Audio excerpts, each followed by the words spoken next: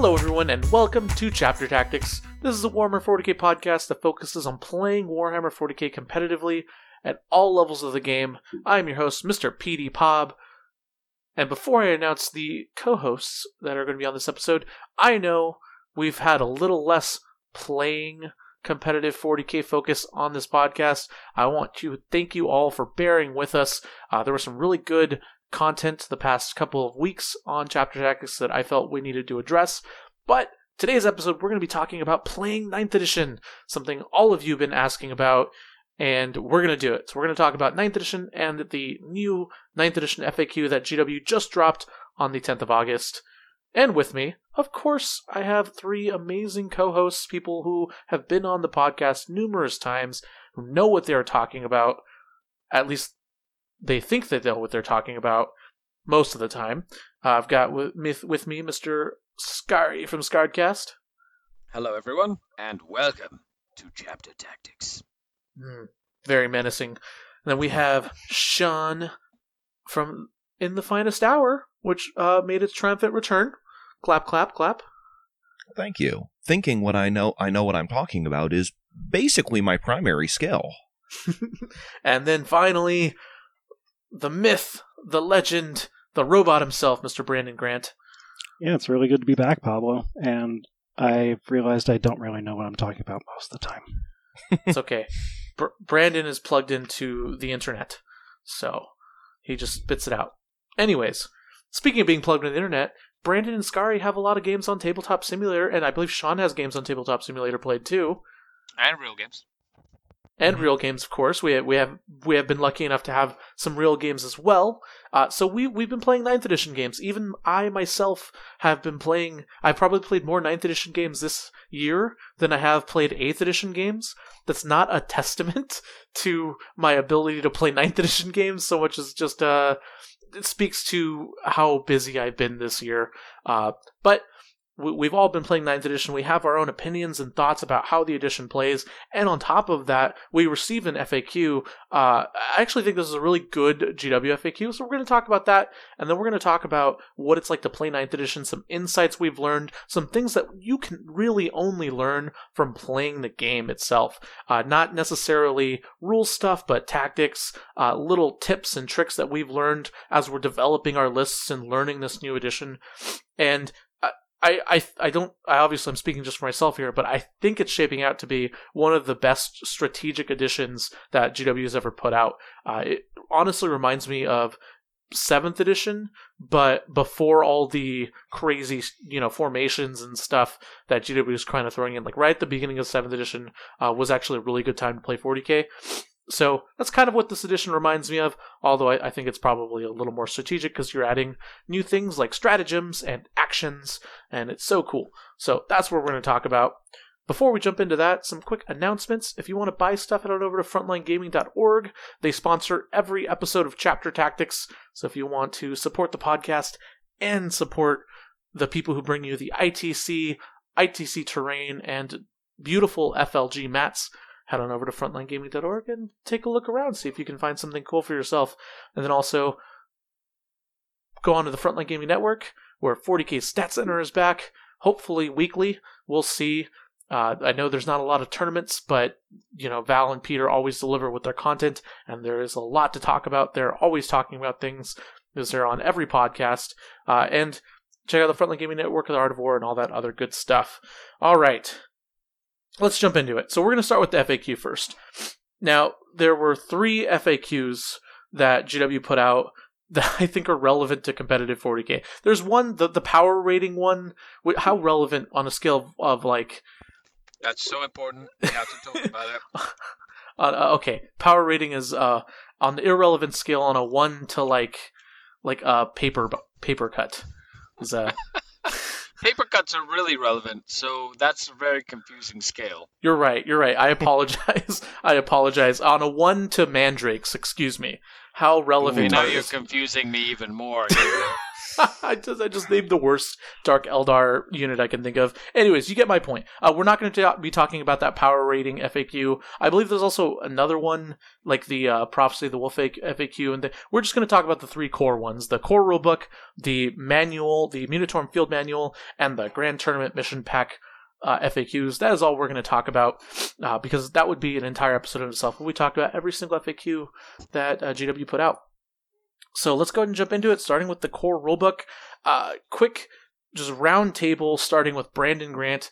What is something you noticed immediately that jumped out at you about the core rulebook that maybe you were expecting them to errata and they did or they didn't? Something like that.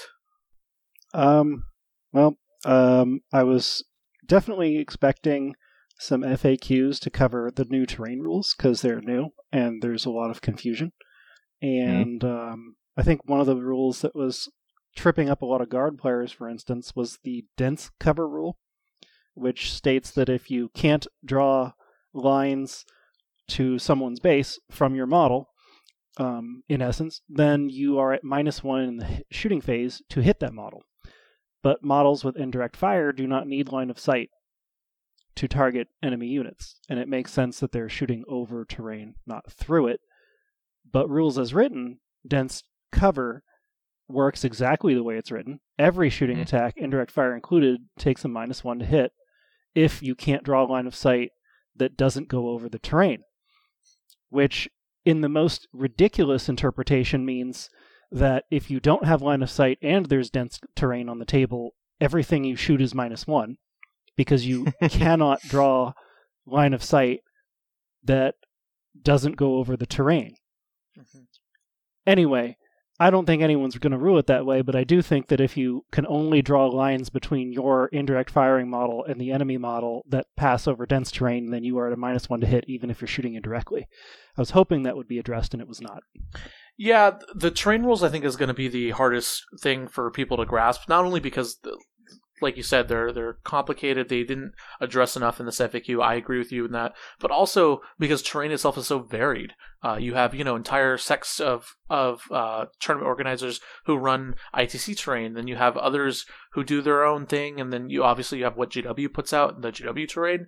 I'm glad the terrain rules feel like they're designed to be customizable because there's so many different features, but at the same time, it's just there's going to be a lot of growing pains, and I'm so glad there's not some poor tournament going on right now trying to figure out what's good and what isn't good, because I can almost like write the horror story in my head of like a stream happening where this weird terrain rule basically ruins the game in the finals because this one guy can shoot this one thing.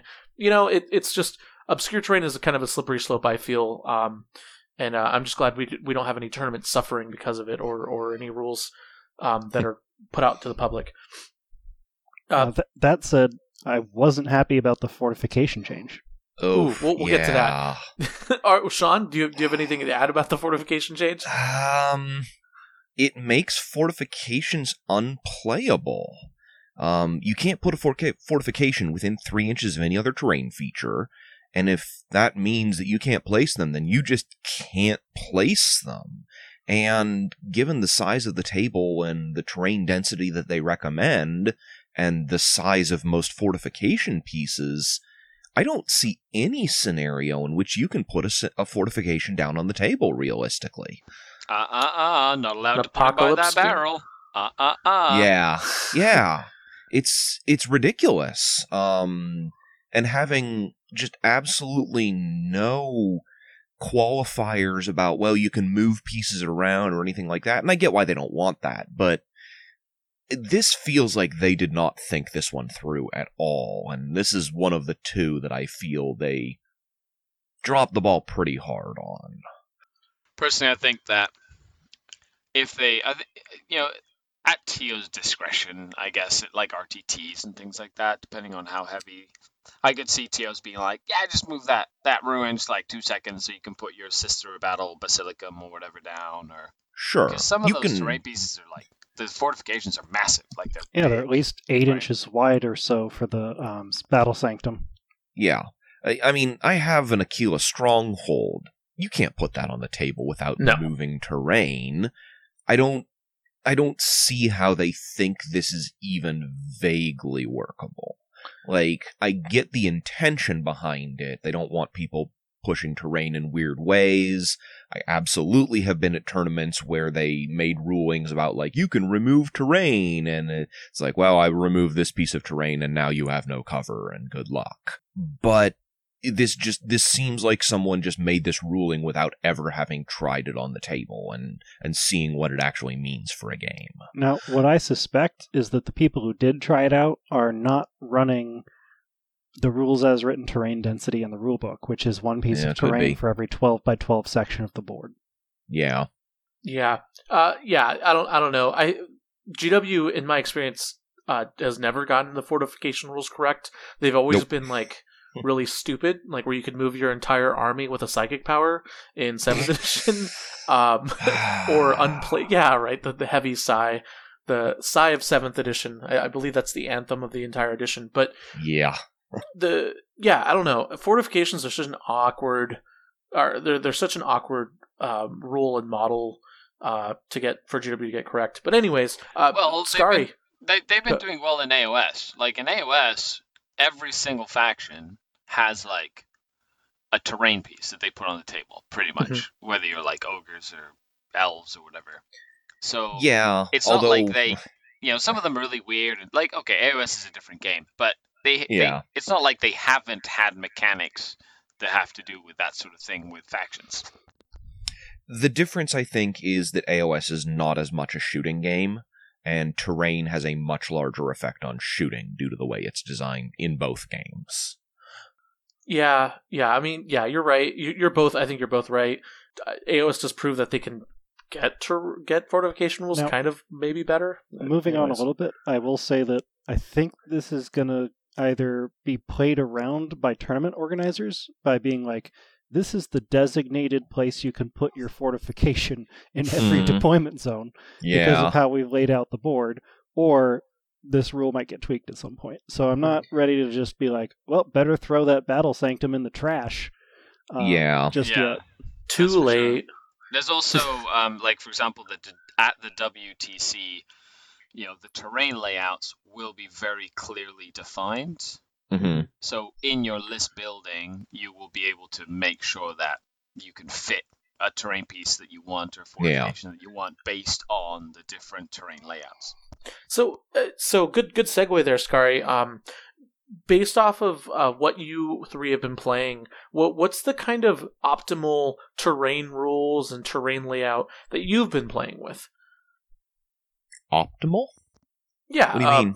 Like obscuring terrain is something that took us some getting used to, but I really like what obscuring terrain has done for the game. What rules terrain features and terrain properties do you give to your terrain pieces while you're playing games of 9th edition, or that you like to see on your terrain pieces?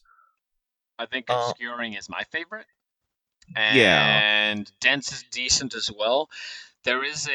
I personally have been really enjoying using the WTC terrain layouts that they've kind of like their beta layouts for the WTC like games, because they have 8 different table layouts, right? Yeah. And they vary from like super dense to like not as dense. So it's nice to kind of switch it around and play in like the broad spectrum. That's what I've been enjoying. And real quick, for those of you who might not know, WTC means the World Team Championship, formerly known as they were known as the ETC people, but they've since branched off and formed the WTC, or the World Team Championship. And you can check out their website, worldteamchampionship.com, for these terrain rules. But they're a group of seasoned TOs and team, tournament veterans where terrain is really important, right? Because in team tournaments, you need varying levels of terrain, more so than just something like the LVO, where every game should be roughly the same. Not identical, but every game should have roughly the same amount of terrain and all that. But anyway, so that's just a quick aside. Continue. Oh, that's all I had to say. I think like something that's very similar to what we saw late 8th edition or mid to late 8th edition with a couple of big like line of sight blockers towards the middle of the table in like L formats. Well, they don't necessarily have to be an L now. It could be any sort of like large piece of terrain that has the obscuring rule that you can use to maneuver around or create lanes of fire. And then usually in your deployment zone, some sort of obscuring piece of terrain that you can not necessarily hide your whole army behind, but that gives you the option to hide some parts of your army, as well as like some dense terrain nearby that give you the ability to have models that you might not be able to hide, but can then take, negative modifiers to hit, make them a little bit more survivable and things like that. Also, is it just me, or are the midfield objectives classically just right in the open? Like, doesn't even matter if it's an infantry-sized model, just a single model on the objective. There's not going to be enough terrain on the middle objectives to hide anything. Yeah. I think that is often the case, but also, explicitly the objectives cannot be placed on or within terrain. So, people are going to have to get used to moving their models off of terrain to get to objectives. That's going to be way more common. I found that, you can still be kind of within terrain or, depends on where the objective is. But a lot of times it'll be like craters or forests or something that's nearby. Right. But if you want to be on or near an objective, you're more than likely going to be exposing yourself. And then getting shot or charged or, and then as we talk about like how the games have been, other than terrain, that definitely factors in the placement. Not only that, but the way that the deployment zones are right now. There's some new deployments in the format, new games, and some of those deployments are like takes a while to get used to, because you don't have as much space to deploy in. Your angles are different, and it just changes like your thought process. Yeah, I actually really like the new deployments. At first I didn't like them, mostly because my very first game of 9th edition I played a very large horde army, and we played on the short hammer and anvil terrain where it doesn't go, or deployment where it doesn't go all the way across. Yep. I think it was like number 6 or so. Anyways, but yeah, it's just a small section of hammer and anvil, and I could barely fit my army in it. And I was like, wait a minute. Like, shouldn't it just be hammer? Like, why didn't they extend it all the way? But as I played more games, I kind of like the variation. Mm-hmm. Well, before we get to talking about games, can we hit the one other pretty big change that they made? The Lookout Sir rule. Absolutely. Because vehicles with less than 10 wounds and monsters don't protect characters anymore. And I would think, if no one else, Skari would be hugely affected by that. Yes, Dark Eldar are no longer going to be in competitive play. Stop preparing against them. You'll never see Dark Eldar ever. Throw them in the garbage. So, you don't even have to read the codex or know what it does. Because, I don't know anyone who would play Dark Eldar. You'd have to be a fool, yeah. It's all salamanders and ultramarines from here on out. For anybody who doesn't know sarcasm, yes, okay, it is a big change. Doesn't change the way I have been playing, actually, right now, at all. My Archon is the reroll bubble Archons, usually by 10 wounded Ravagers anyway, or Reapers. So he doesn't get changed. And my Homunculus and Drazar, or Urien and Homunculus that walk up the field, are surrounded by 2 units of 3 Talos, so they're 3 strong, so you have to kill a Talos, and 2 units of 4 or 5 Grotesques. So you also have to kill, 6 Grotesques. So it's not in my sense it doesn't really affect it, but it does when I was trying to save them with a Venom or something. Right. I don't know. So I get that. For the Lookout Sir rule, I get that there's probably going to be some issues no matter which way you go with that. However, there was a game I played where I had Guilliman and a Librarian Dreadnought covering for each other. Sure. I don't think anyone is arguing that was not what was intended. That was dumb and everyone knows it. Yeah. But stuff that, a lot of people have noticed, the Thunderfire Cannon's Tech Marine can just be shot now. It's I don't think that's what they meant to do. Yeah. And you could have 1,000 Venoms around your Drazar model, but Drazar can still get shot with a bolt gun. Yeah. It's because the There's- Venoms are high in the sky. Drazzler's like walking on the ground, right? Yeah, that's it. That's clearly, definitely how it works, and that's why it's different for aircraft. Yeah. Wait, Anyways, Exactly. Yeah, it is.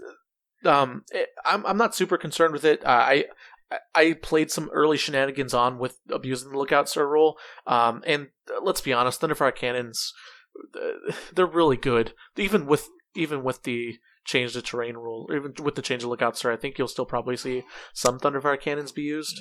maybe, yeah. Depends on whether you have a babysitter unit for it. I mean, just like you could stick them on an objective with a 5-man unit of scouts behind some obscuring terrain so that Thunderfire cannon can't be shot. There's play. A babysitting unit is now required, which is which I think is a fair compensation to stop shenanigans like Gilliman covering other characters. Well, 'cause they he's a could monster. easily have just said that models with the character rule don't count towards this or something. No, like that's that. too much. That's copying 8th edition. We don't want that. Yeah. We need to change. We need to change so many obscure things. Anyway, I'm going to rant. I'd rant on that. All right, let's get to my favorite part of this FAQ, the rare rules section. Oh boy. Where we're going to get comedy gold. Previously in the last edition, the FAQs, you had to scour through all the FAQs to find all the weird things that people were trying to abuse or the weird questions that were asking GWs, the ones that made you go like, who's asking this? Now we can find them in the rare rules section, which is, I think, the best part of this FAQ. So first of all, let's talk about some weird things that I didn't think people were playing the way they were. The first one that popped up to me was a character people were playing, I guess, it so that characters could smite X amount of times. So if you took like a single librarian, I guess because the rules didn't specifically say that they couldn't cast smite over and over and over again, they would just yeet smites at their opponent with just like one psyker. Yeah. Is that a thing? It was arguable. I don't think it was correct, but due to some weirdness, it's like, you can manifest smite any number of times in a phase. A psyker can't manifest a power that another psyker has manifested more than once, except for smite. And so there was a reading where you could cast smite repeatedly. I didn't agree with it, but there was an argument to be had there. Which they cleared up pretty obviously. Of just, no, you can't cast 3 or 4 smites with Magnus. That's not how it works. Yeah, that makes sense. Okay. But to their credit, in the rare rules section, there were a lot of good stuff here. I liked that they addressed specific nuances like the priority and how rules prioritized each other and multiple attacks with when you do mortal wounds. It just they cleared up a lot of little tiny things that you'd normally have to argue about, where it was like this obscure situation like 1 in 100 games where this random rules thing might come into play and ruin the game or whatever. The kind of stuff you see at like the top tables and stuff that they fixed, which I think is really cool. Admittedly, Pablo, I think my favorite note isn't even into the rare rules section. Mm-hmm. What is it? The change to heavy cover. So I actually liked that one because they made it work how you would think. No, it already worked that way. So What? if you read the terrain rules, they explicitly tell you that terrain never affects invulnerable saves. It only affects armor saves. That's not the change. Update to heavy cover said that when it improves your saving throw, invulnerable saving throws are not affected. That is not the change. To be fair, yeah, that's not the change. The change is that the unit that was being attacked, if they charged, when you charge, you do not get the benefit of heavy cover. Which was you could that tell was that already was like how it was working. Yeah, that's no, the previous version was worded so that when you charged, the enemy did not get the benefit of heavy cover. Yes. Which was pretty clearly not what it was supposed to work. Yeah, not intended for sure. Yeah. Okay, then I'm glad that's cleared up. Yeah, it was. Yeah, they reversed it. It was before it was you charged into heavy cover and you like pushed the barrels into your enemies faces. Yeah. And anyways, good stuff. Glad they do that. I'm kind of bummed they took out the desperate breakout rule. because a couple times I've used like a drop pod where my opponent would wrap a drop pod, and then I'd use the desperate breakout rule to kill the drop pod because it couldn't move out, so it would die. It was kind of an abuse that we argued about here at Frontline briefly, and then we decided to wait for an FAQ, and here it is. So I'm glad they cleared it up. You can no longer desperate breakout a unit that can't move and kill it to then shoot at the unit that had it in combat. So no more suiciding drop pods to kind of cheese your opponent. I don't mind that. I just think it was really funny. It was a thing that we personally got into a little bit of discussion about here in Nevada. But what I liked more specifically about this rare rule was not only did they address that specific instance, but they also talked about other things too. They set a precedence. Whereas if a unit cannot move, it cannot perform the action that the stratagem requires. And on top of that, you just lose out on the stratagem. So if you desperate breakout your drop pod now, you still get to desperate breakout your drop pod, but you just lose the CP and then nothing happens. So it's a complete waste. And I like that precedent. To see if it dies. Well, right? No, you don't do that anymore because the drop pod doesn't move. So it didn't make the fallback move, so it doesn't die. No, that's at the end. You still, with the desperate breakout strat, you have to roll a dice for each model, and on a 1 they die. Then you fall back, and then any units that end their fallback move within engagement range die. Oh, okay. So instead of I get what you're saying now. So instead of the drop pod, you have a 1 in 6 chance of killing your drop pod, basically. Basically, yeah, that's how I'm reading it. Yeah, Yeah. so the way I thought it was going to work was, well, you can't fall back, so you physically can't fall back, which is what they said, but I thought that it would just lead to the death of everyone. But they just said that because you haven't made a fallback move, you don't end a fallback move, so therefore you don't die. So, it just means my shard nets are back in business. I love the idea pods? of Gilliman being surrounded by termagants, or some endless horde that he doesn't want to chew through, and so he desperate breakouts and then just rolls a 1, and just Isn't Gulliman a monster? You just shoot them. You just shoot them while he's in combat. Sure, 6 shots. Yeah. And then Take out those jump him extra. up. What is he doing trying to run away from a bunch of gods? He's probably 4 Ultramar, you bastards. Right, yeah. Good point. I just love the idea of a Lehman Russ tank getting, swarmed by Rippers or something, and then just getting desperate broken out, or I don't know. Anyways, rare rules, everyone. They're always going to be a great source of entertainment from here on out, and I'm excited. All right, let's go ahead and move to the mission pack real quick. Not much has changed here. They did kind of address actions a little bit more, which I think was super cool. Yeah. Was there anything that jumped out at you guys about the Grand Tournament mission pack? Just some objectives got placed differently. Yes, Like that Like, one was there's one I had seen an issue with. Yeah, there's one where the objectives are placed. They basically no, the objectives are in the wrong spot, right? So just kind of move the objectives to somewhere different. And then it's essentially because the mission pack, the Grand Tournament mission pack, has a lot of the same rules that the actual rulebook has, or pretty much everything.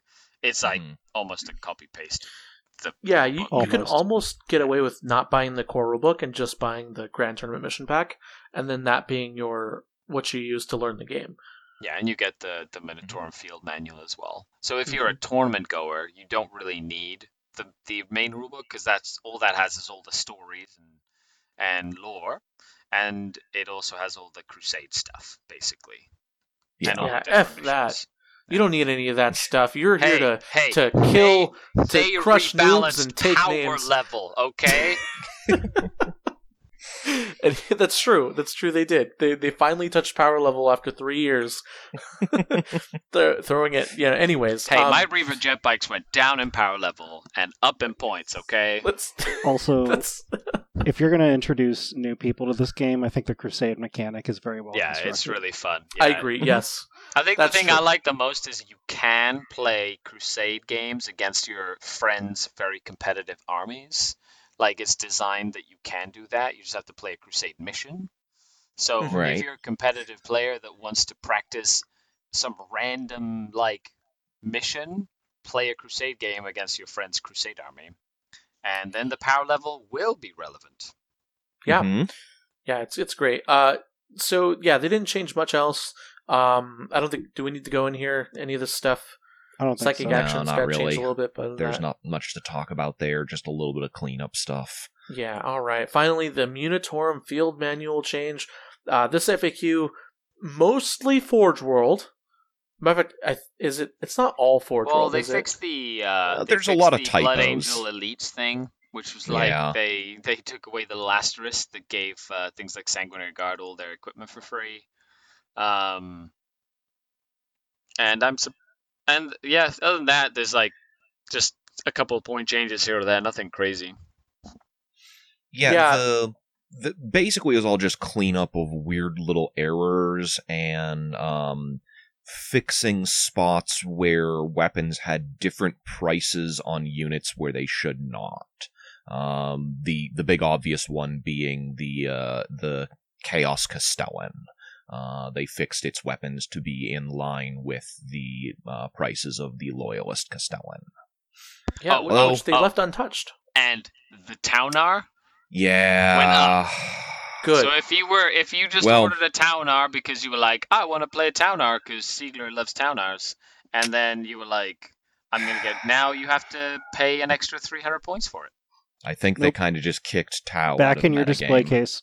Yeah. I So mean, it's still very scary. It's just not like what it was for like 2 seconds. you can't run Yeah. two of them in a list, which was Well, Be- yeah, I don't think you can run one of them in a list anymore. no, that's fair. Sean, I know you love Tau. I know they're your boys, your blue boys. However, there are better ways to buff an army than stooping yourself as low as to give yourself a Lord of War Forge World crutch. I Okay. had that unit back in 7th edition. This wasn't the first time I had one.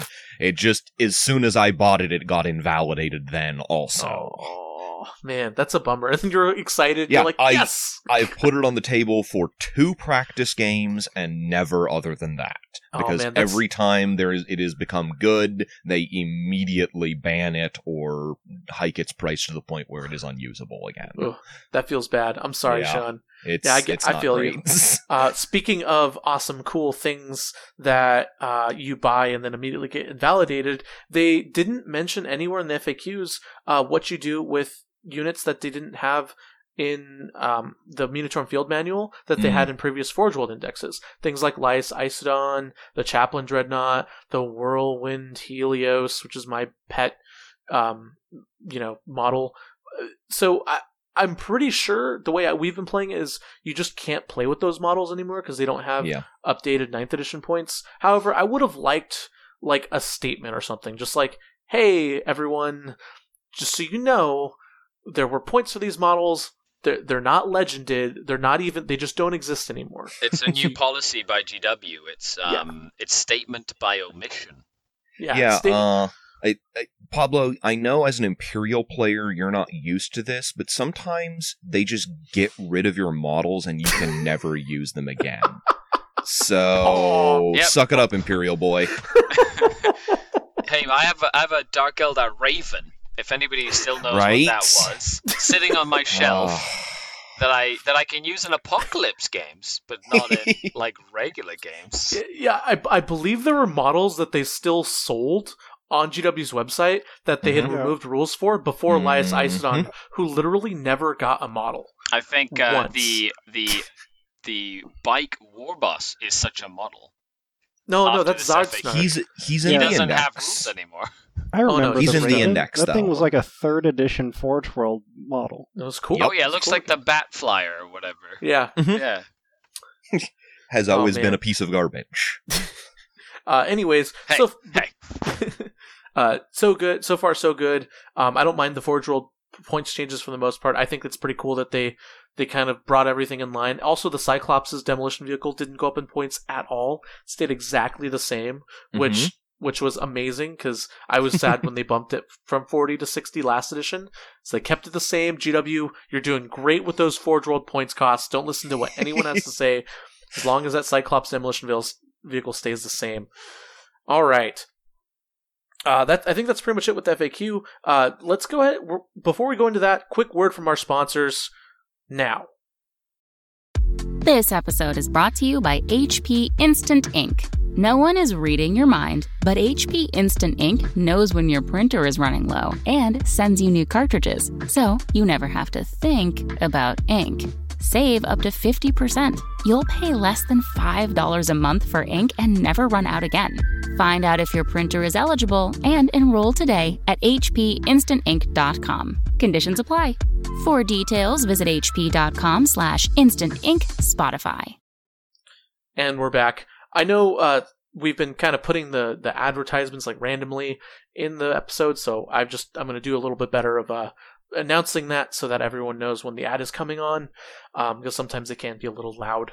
Anyways, let's talk about the playing 9th edition games now. Now, I don't want to go into these crazy spiels where each of us kind of throw out information.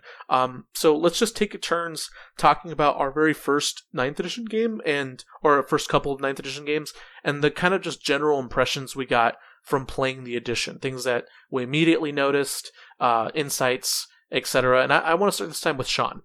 So I think the big thing I've taken away from my first few 9th edition games is that, this is not a huge insight, but scoring is really important and harder than you think.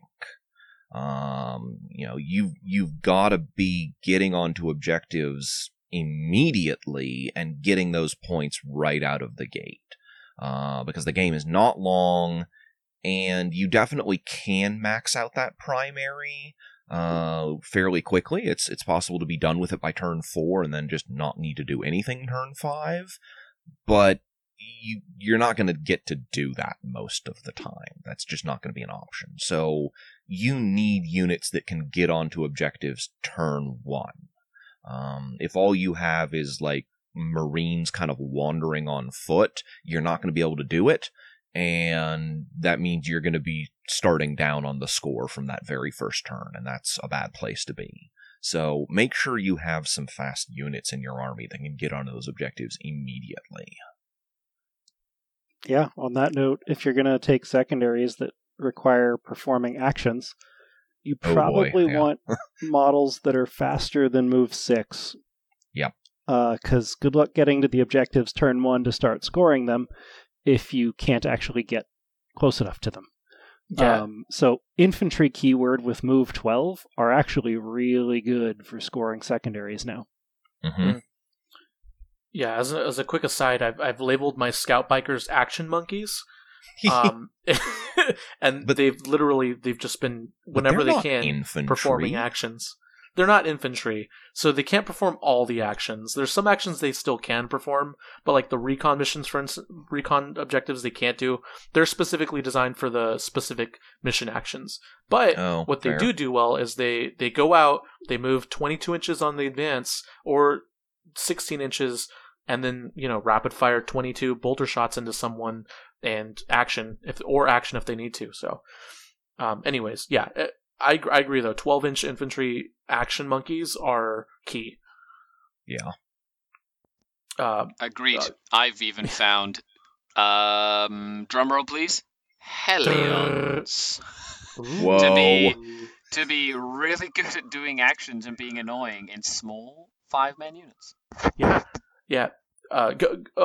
So anyways, Skari, what is something you've noticed about your kind of first games of 9th edition?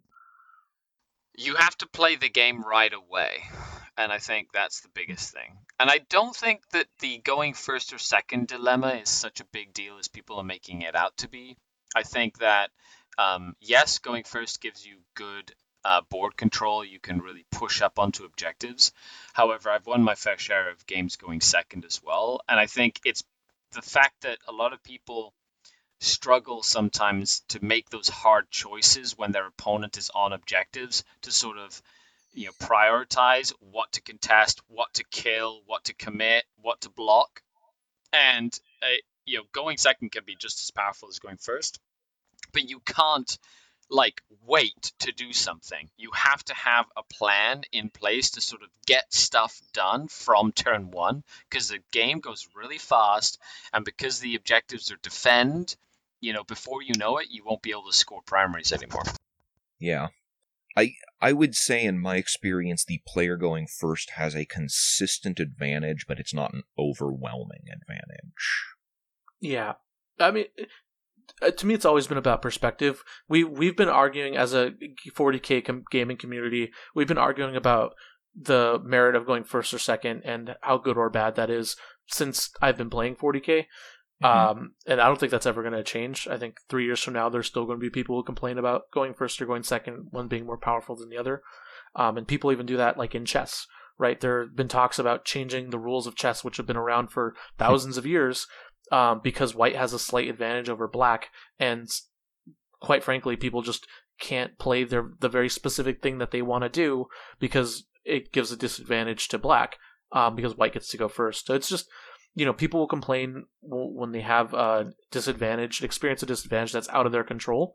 My only kind of, I guess, advice around that is to just be flexible and adaptive.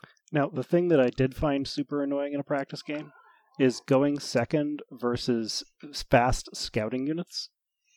The particular experience I had was the new Admech Cavalry, who have the strat to fall back 12 inches for a command point when they are charged. So good. Yeah, so good.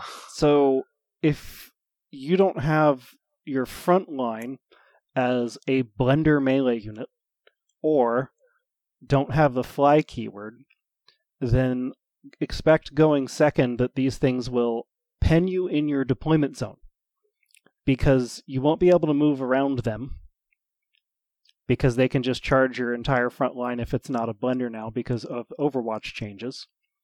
And on top of that, they have 3 wounds per model with a 4-up armor save. It's like, wait, what? And then if you do declare a charge, because you plan on getting past them by using a charge, rules as written, they can use the ability and when they're engaged in combat. Yep. Whoa. So you could tie them up and then... They can use it to fall back, yes. Wow, even when they're already in combat? Yes. Explicitly so. Yeah. Crazy. So I'm thinking that Raven Guard, Space Marines, Scouts in general can do this, where if you go first and you have scout moves that can cross the table, you're in great shape, because if your opponent's front line isn't a blender melee unit, they won't be able to leave their deployment zone turn 1, and you can start scoring objectives early, or just develop a fire supremacy early because they can't get close enough to you.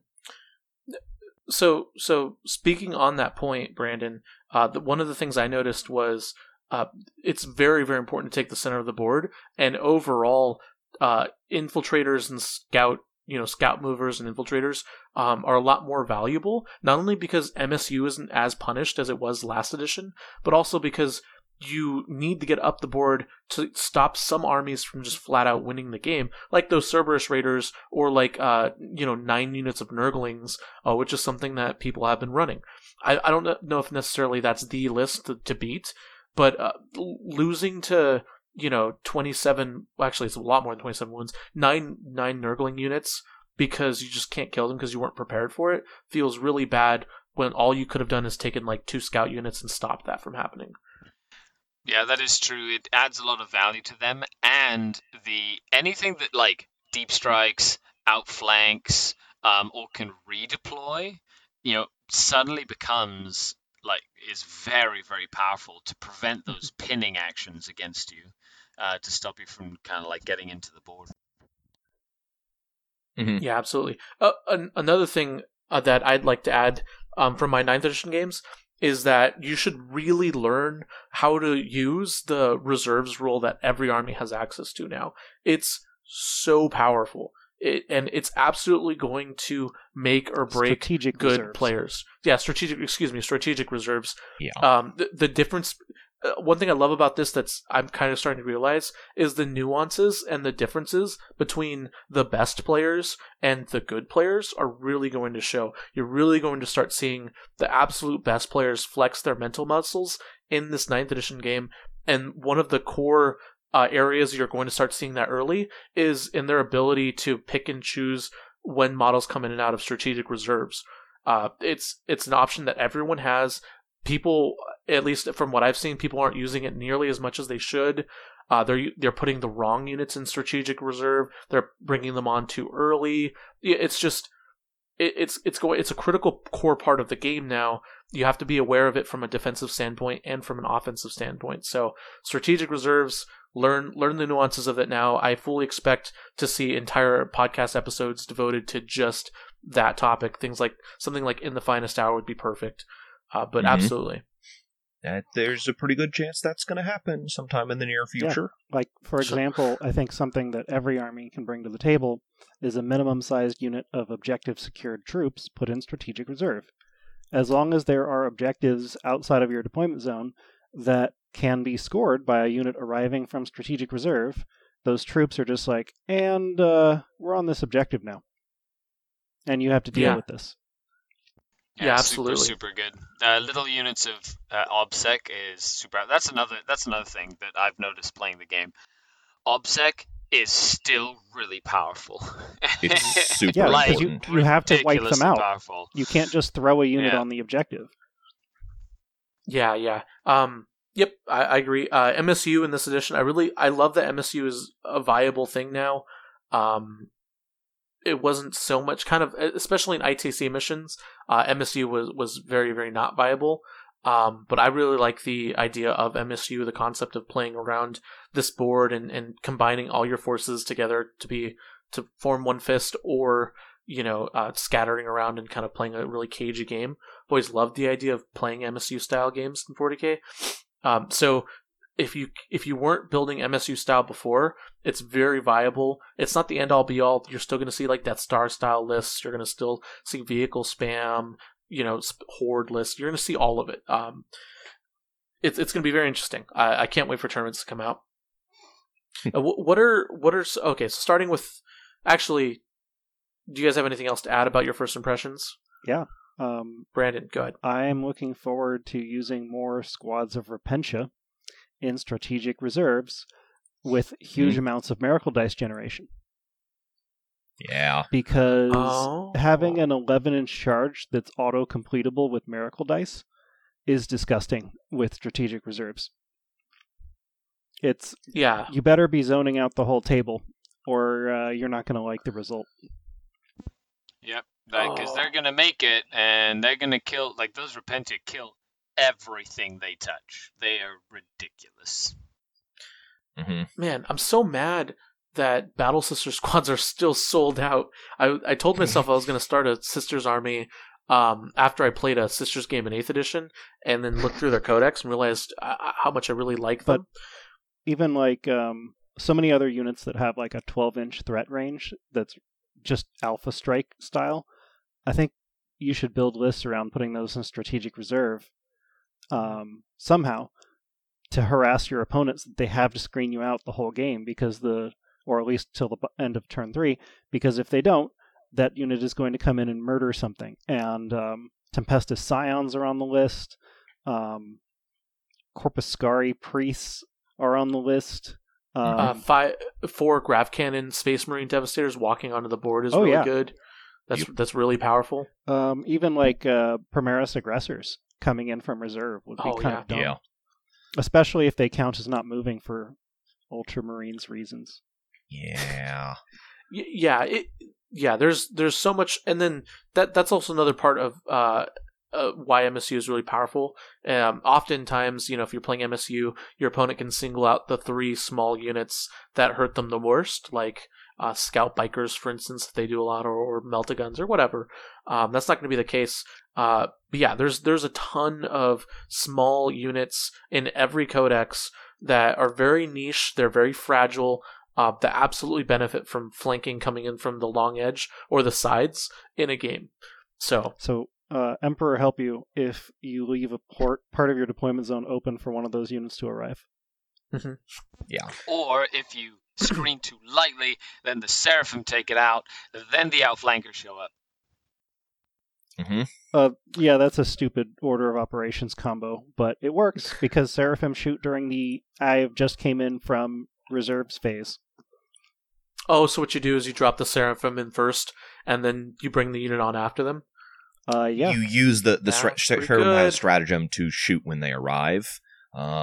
So much like Dark Angels and some of the other ones that have similar stratagems, you can bring the unit in, shoot immediately to clear space, and then bring another unit in to follow them. Extra I fun. kind of don't want them to change that because I'm okay with it. it's not too bad. It's As a thing, it's a neat trick, but it's something you absolutely have to be aware of if you're playing them. absolutely. Speaking of things you have to be aware of, everyone, starting with Sean this time. What is something? I just dropped a bunch of cans of Monster. You're a true gamer now.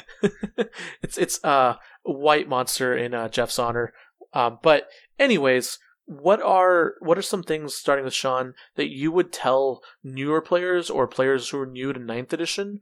What basically what kind of tips and tricks you would give them to immediately hit the ground running and start doing well in 9th edition, or as well as they can anyways?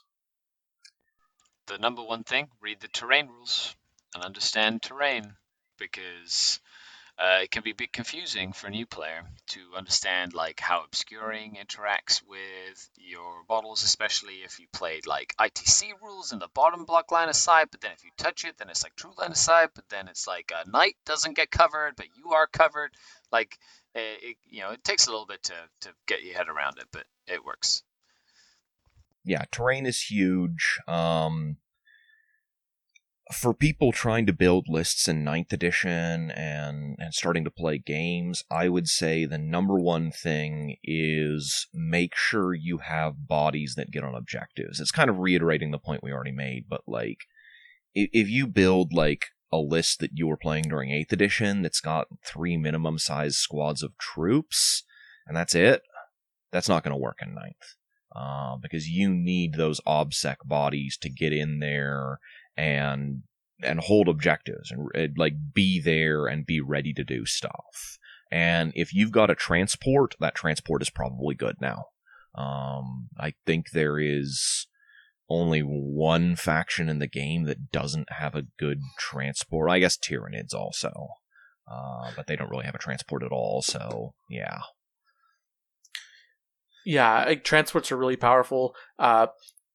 One thing I've been kind of noticing is try and bring bodies for characters, but also you need just bodies in general. I was having a really hard time. I was getting the most out of a 10-man intercessor squad as I could, and I just was really wishing I had like just a 10-man unit of bolter scouts to just do stuff that I needed, that I had the intercessors doing. So, anyways, Brandon, We're talking about things that I've learned. tips for players getting a tip or a trick for a newer player or player new to 9th edition that you learned. Plan to put things into strategic reserve during the list building phase. That way, when you go to deploy, when you're done deploying, if possible, your opponent really can't hurt you if going second at all, because it's a random die roll now. Just always plan to go second. And then even if you win the roll, you're like, I go second. And if your opponent wins the roll and they go second, that's still okay, because I think first actually has a big advantage now with the change to scoring primary objectives. So, All right, quick poll of the room here. The thought train has left the station. I completely forgot it. When I remember it, we'll move on. that's what editing's for. Yeah. I'm not going to edit that out. That wasn't that bad. All right, well, we're going to go ahead and move on Great now radio, to Pablo. the final topic. In terms of list building itself, so we talked about playing the game, we talked about the objectives. I guess we will talk about the missions and objectives a little bit in the near future. But in terms of list building itself, what do you guys think about the 9th edition list building rules? So before, you had kind of like a few TOs. It almost felt like the Last Frontier along with Terrain, in that there were different places that would run different kind of list building rules. The biggest one being if you had to put warlord traits and relics on the rule sheet. GW addressed all of that. They just said, you know what, everything's going to go on the rule sheet. I like that they cleared up basically everything with the list building. What do you guys think about that? I think I like it overall. it does mean they need to rethink the way they design warlord traits and powers and stuff. Because as it stands, there's a lot of, like, kind of niche ones. It's like, I get a +1 to hit against Space Marines. It's like, well, you're not going to play Space Marines every game, so you're never going to take that. Well, you are, but if it was Tyranids, it would be... Are you kidding? An aura of +1 to hit Space Marines? I'd take that to That's all my amazing. tournaments. Oh, aura. Is that a no. Astartes keyword? No, or is that, no. like... No, sorry. You guys are thinking of good rules, not chaos rules. This is +1 to hit Space Marines on a model that is already +2 up weapon and ballistic skill. Oh. Yeah. That exists.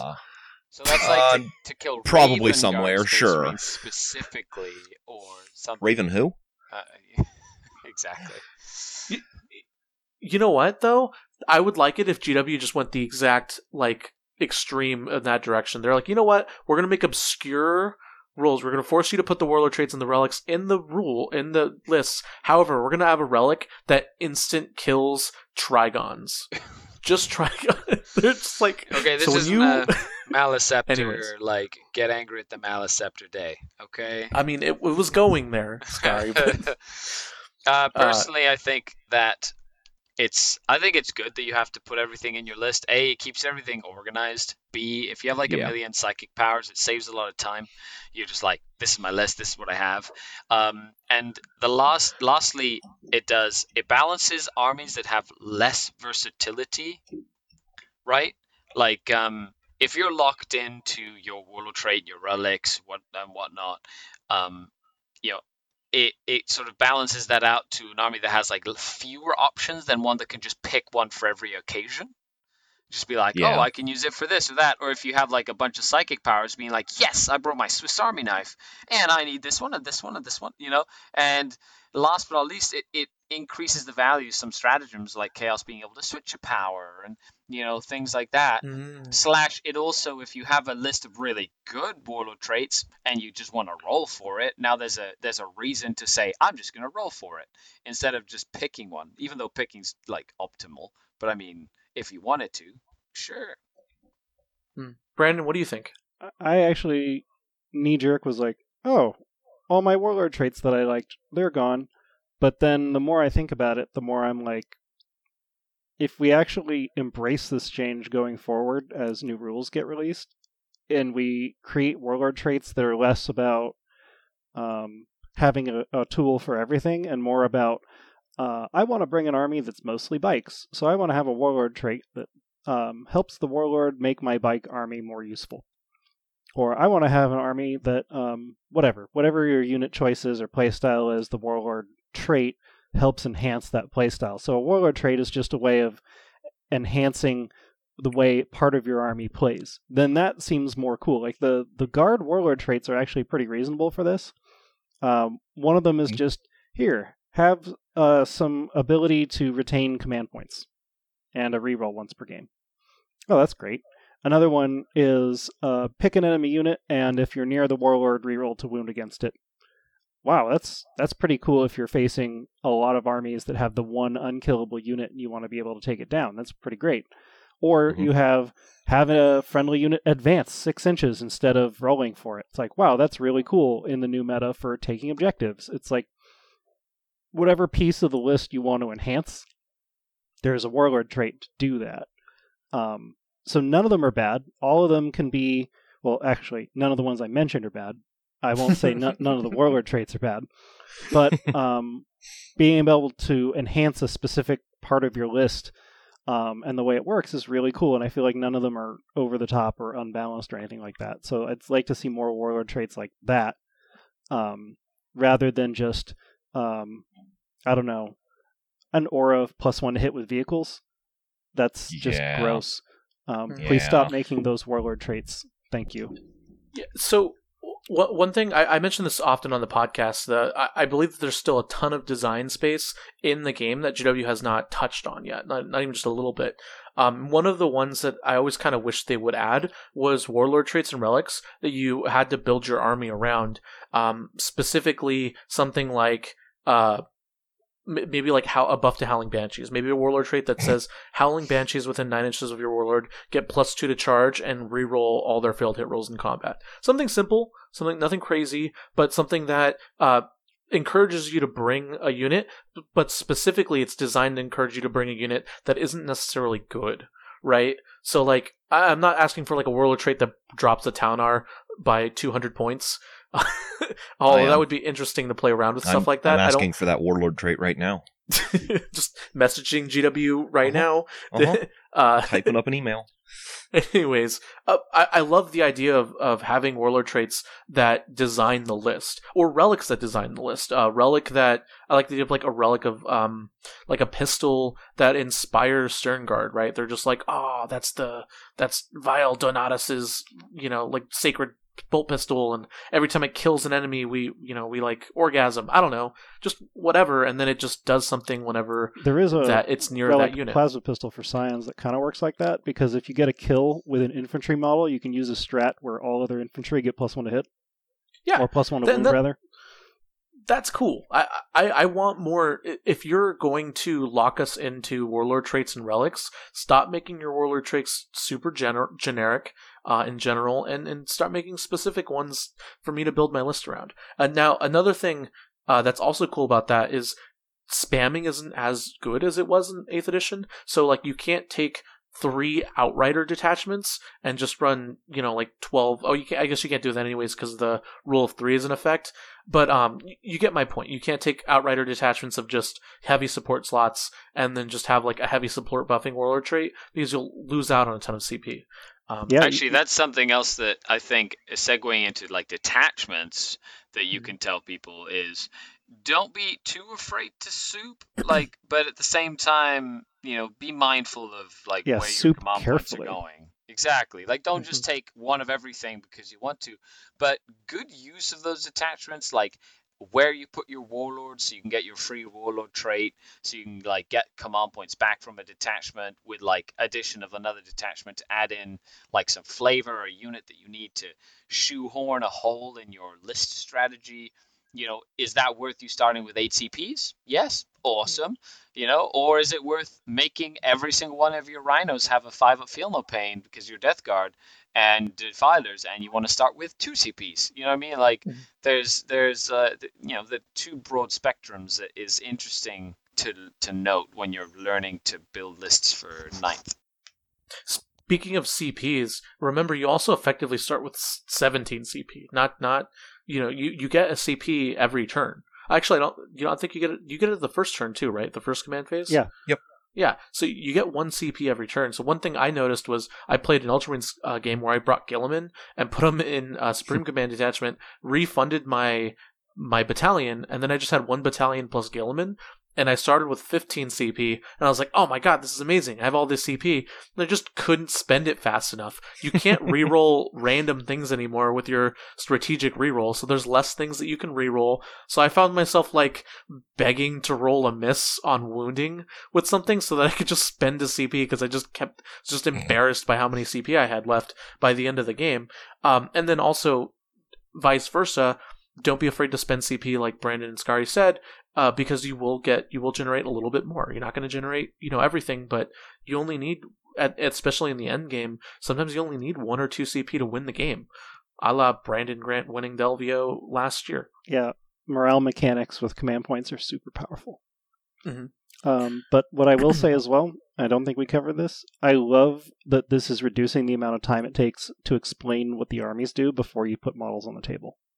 Yes, that's actually I think the thing I like most about it is it removes that like 20-minute pre-game like, okay, I'm going to take this relic and this Warlord trait and this other psychic power, and actually I'm going to switch out this psychic power for now. It's just like, it's all written on the list, and do you have any questions about my Warlock and all that stuff? It's like, no, because I've seen them all a million times because everyone takes the same ones. Absolutely. All right, now we're running out of time, so we're going to go ahead and wrap this up. Final thoughts to everyone. What is your favorite thing about 9th edition that you're looking forward to that you haven't quite had the ability to explore yet? I'll start. I think that board control is going to be a very big deal. just like strategic reserves. And figuring out the right mix between staying power and killing power and board presence is going to be crucial.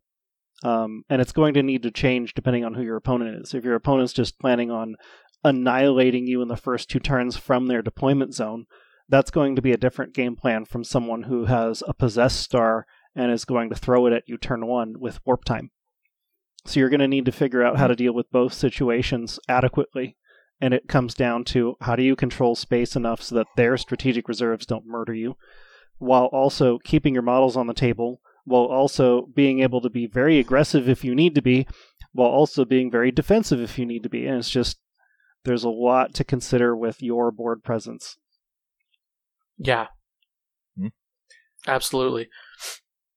Yeah, for my part, I think the thing that I'm still working out is the balance between small expendable units that can kind of swarm the board and take over stuff versus larger, more durable units. You know, are infantry hordes or vehicles going to be more dominant overall? Not just for my own list building purposes, but also for what you build against, because if hordes are going to be the thing that you have to face the most often, then that's going to mean you're going to want very different units in your list compared to if you're seeing lots of vehicles.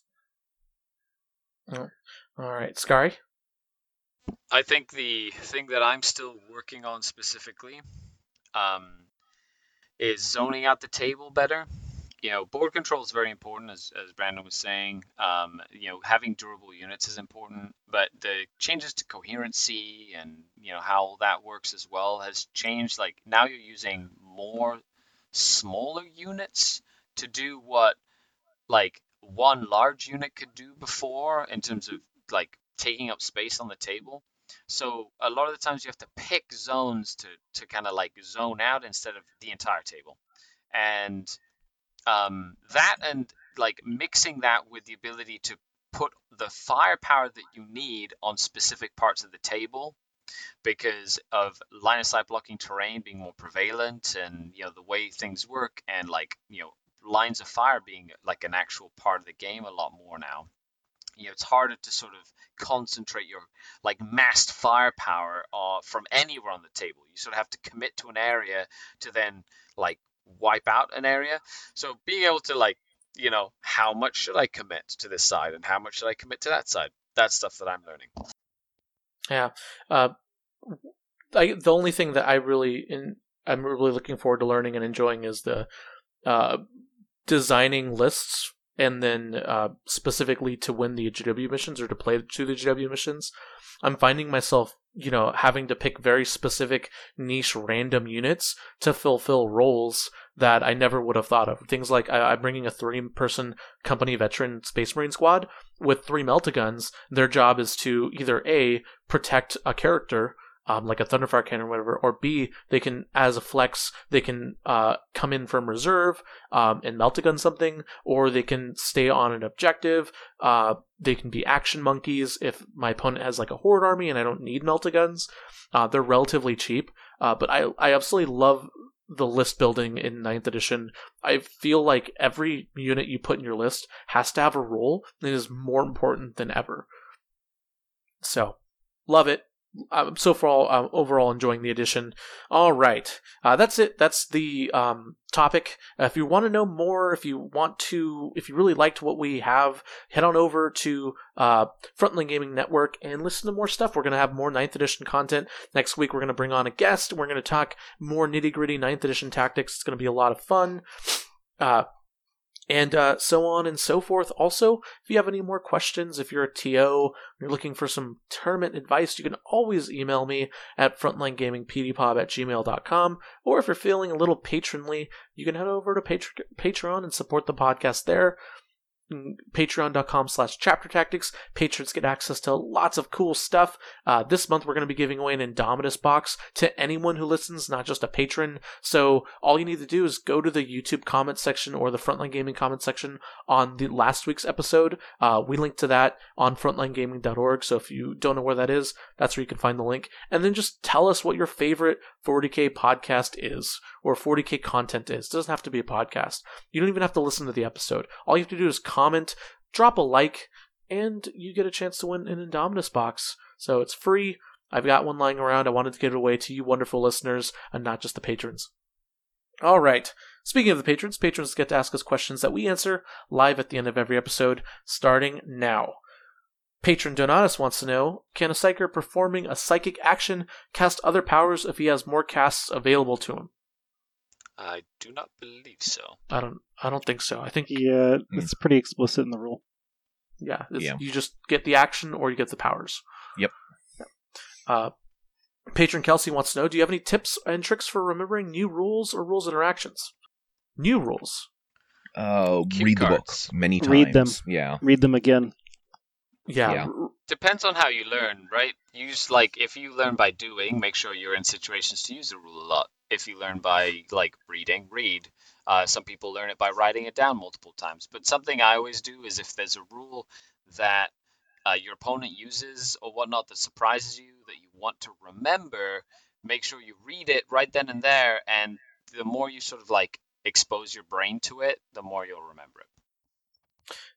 One thing that I don't see people do very often or talk about very often, because we do get questions like this often, so there's usually a bit of a kind of normal response to something you kind of see around line, is also talking about it to people afterwards, specifically complaining about it. Whining about the game is a part of the 40k hobby, 100%. So talking about a weird rule interaction or new thing that got you, maybe not like Gotcha Hammer, but legitimately it, something you didn't know that you wish you had known that cost you the game or caused you to suffer defeat. Telling that to people is always a great way to remember stuff like that.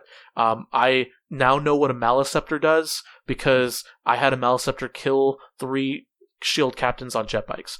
I never knew what a Maliceptor was. There are entire units and factions that I just don't know what any of the rules do. I just look at them okay, no big deal. But I know what a Maliceptor does now because I constantly, when it happened, I told everyone, and then I talk about it often and frequently because it makes such a great story. So that's another tip and trick I have personally for remembering new rules and new rule interactions.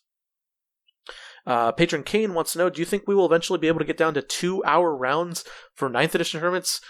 That's a dream. Yeah, 2 feels optimistic. 2.5 is pretty 2.5 possible. Though. I think 2.5 feels possible. I think 2 hours of gameplay is possible. It's that half an hour of you put a unit down, I put a unit down, and I need to write down what my secondaries are. I need to write down what I'm putting in Deep Strike. That takes about 15 to 20 minutes.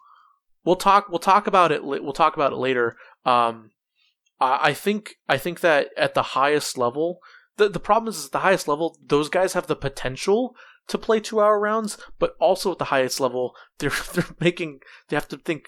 They have to spend so much time and thought and energy into thinking about their decisions. So, but I would love 2-hour rounds. That's a dream. Patron Jeff wants to know, would love to hear the squad's perspective on going first versus going second. We already kind of talked about it. Scary mentioned in particular, but Brandon and Sean, what did you guys think about going first versus going second kind of debate? I'll reiterate, plan to go second, and then if you're forced to go first, it's a happy surprise.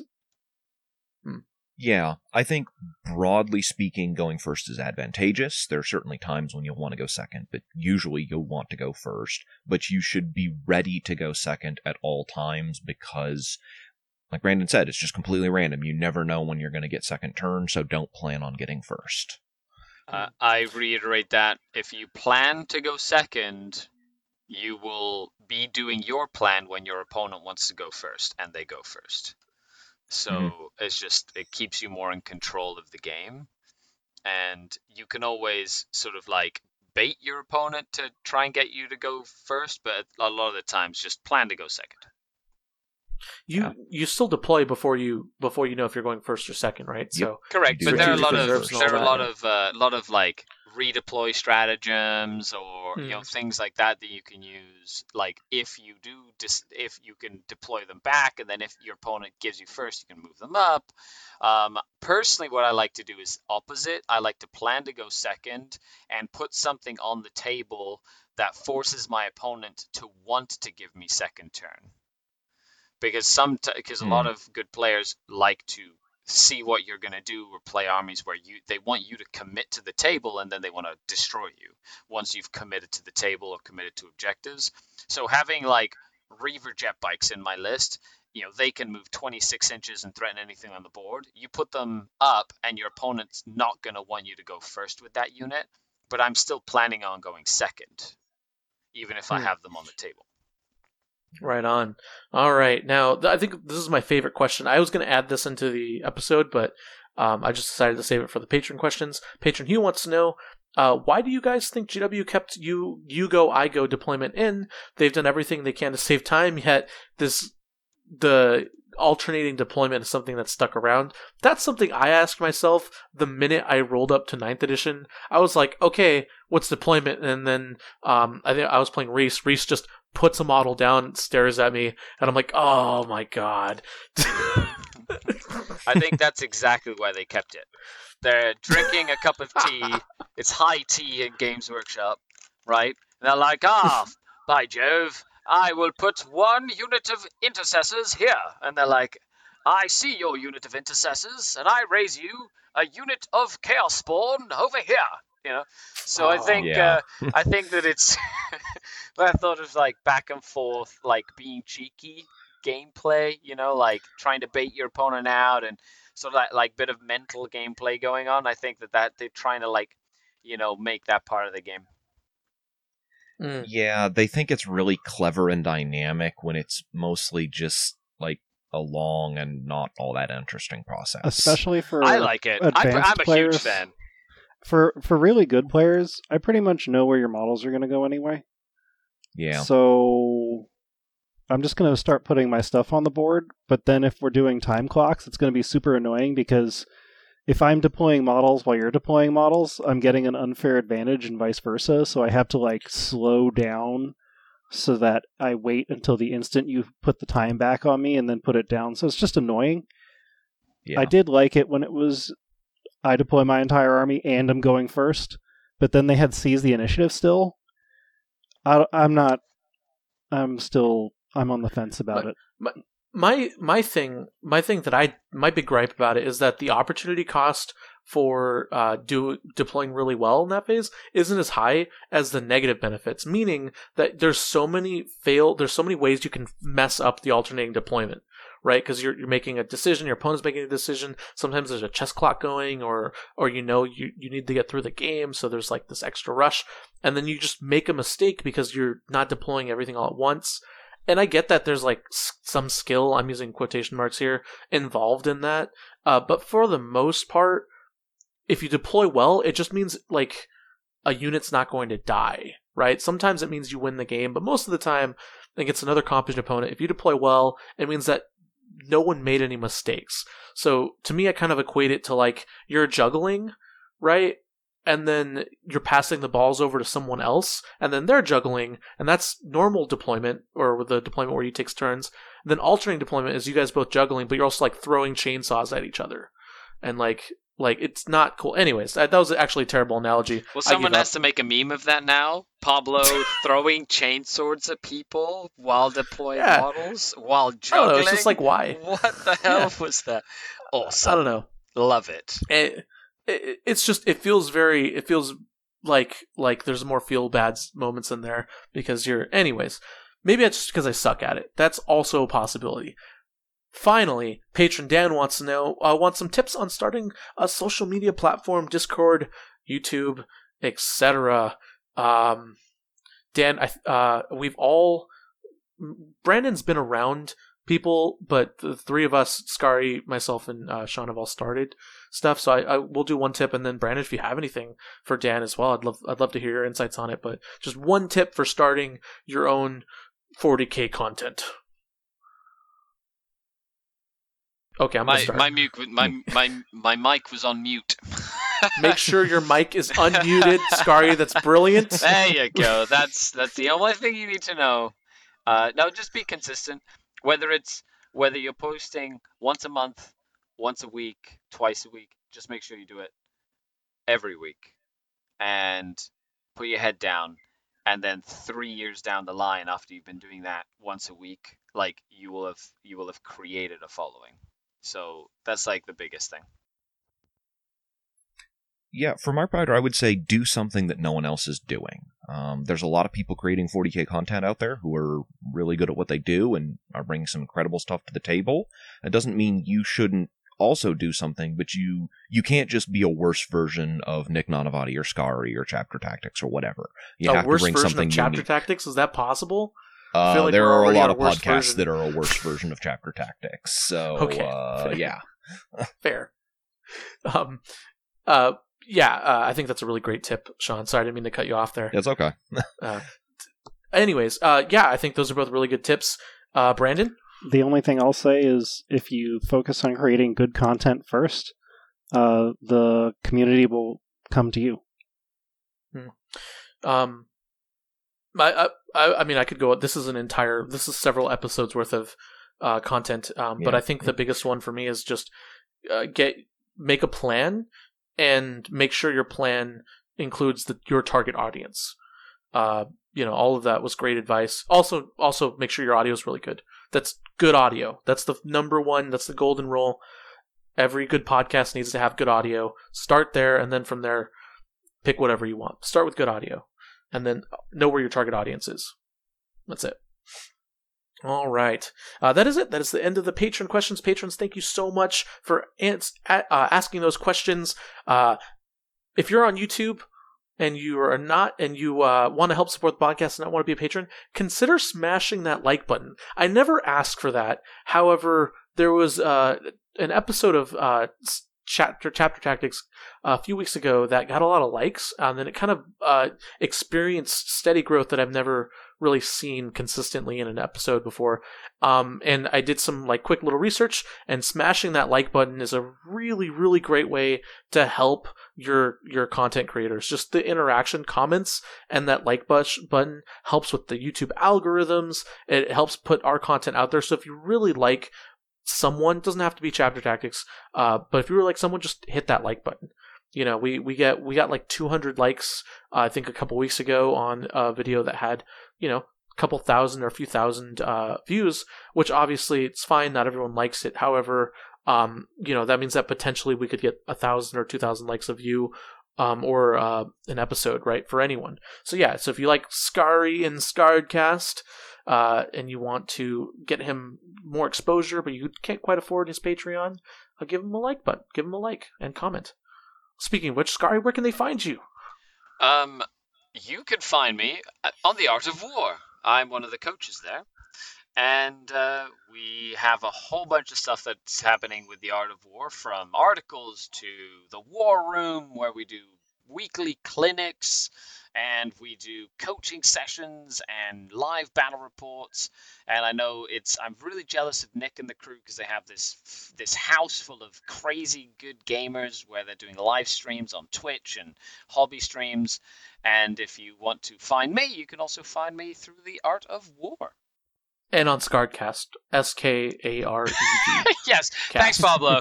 Yeah, but yes, I'm sorry, what's as well? I don't think I've ever heard of that thing. What is that? Sean, where can they find you and your lovely voice? We also do In the Finest Hour, which is the podcast that Shaylin and Ben Jurek and I do. We're putting out weekly episodes again. We have a little bit of a hiatus with the tail end of 8th there, but we're back to our regular schedule, and you can find us on Facebook and Patreon and all the usual places. Absolutely. And then finally, Brandon, people still ask me about that Astra Militarum group that you mentioned. Yeah, they just need to ask me on Facebook, and that's it. Just message me, and I will add you to the Astra Militarum Facebook group. What is the name of the group? You won't be able to see it, so you just have to message me. It's a secret group. It's a secret society of Brandon Grant clones creating the perfect Astra Militarum list. That's what it is. Anyways, find him on Brandon Grant at Facebook. And then, Brandon, do you have any other plugs you want to give out? Just that one. So you already covered it for me. Thanks. Perfect. Thank you so much for listening. This has been another episode of Chapter Tactics. As always, you are all the best listeners in the world, and have a good one.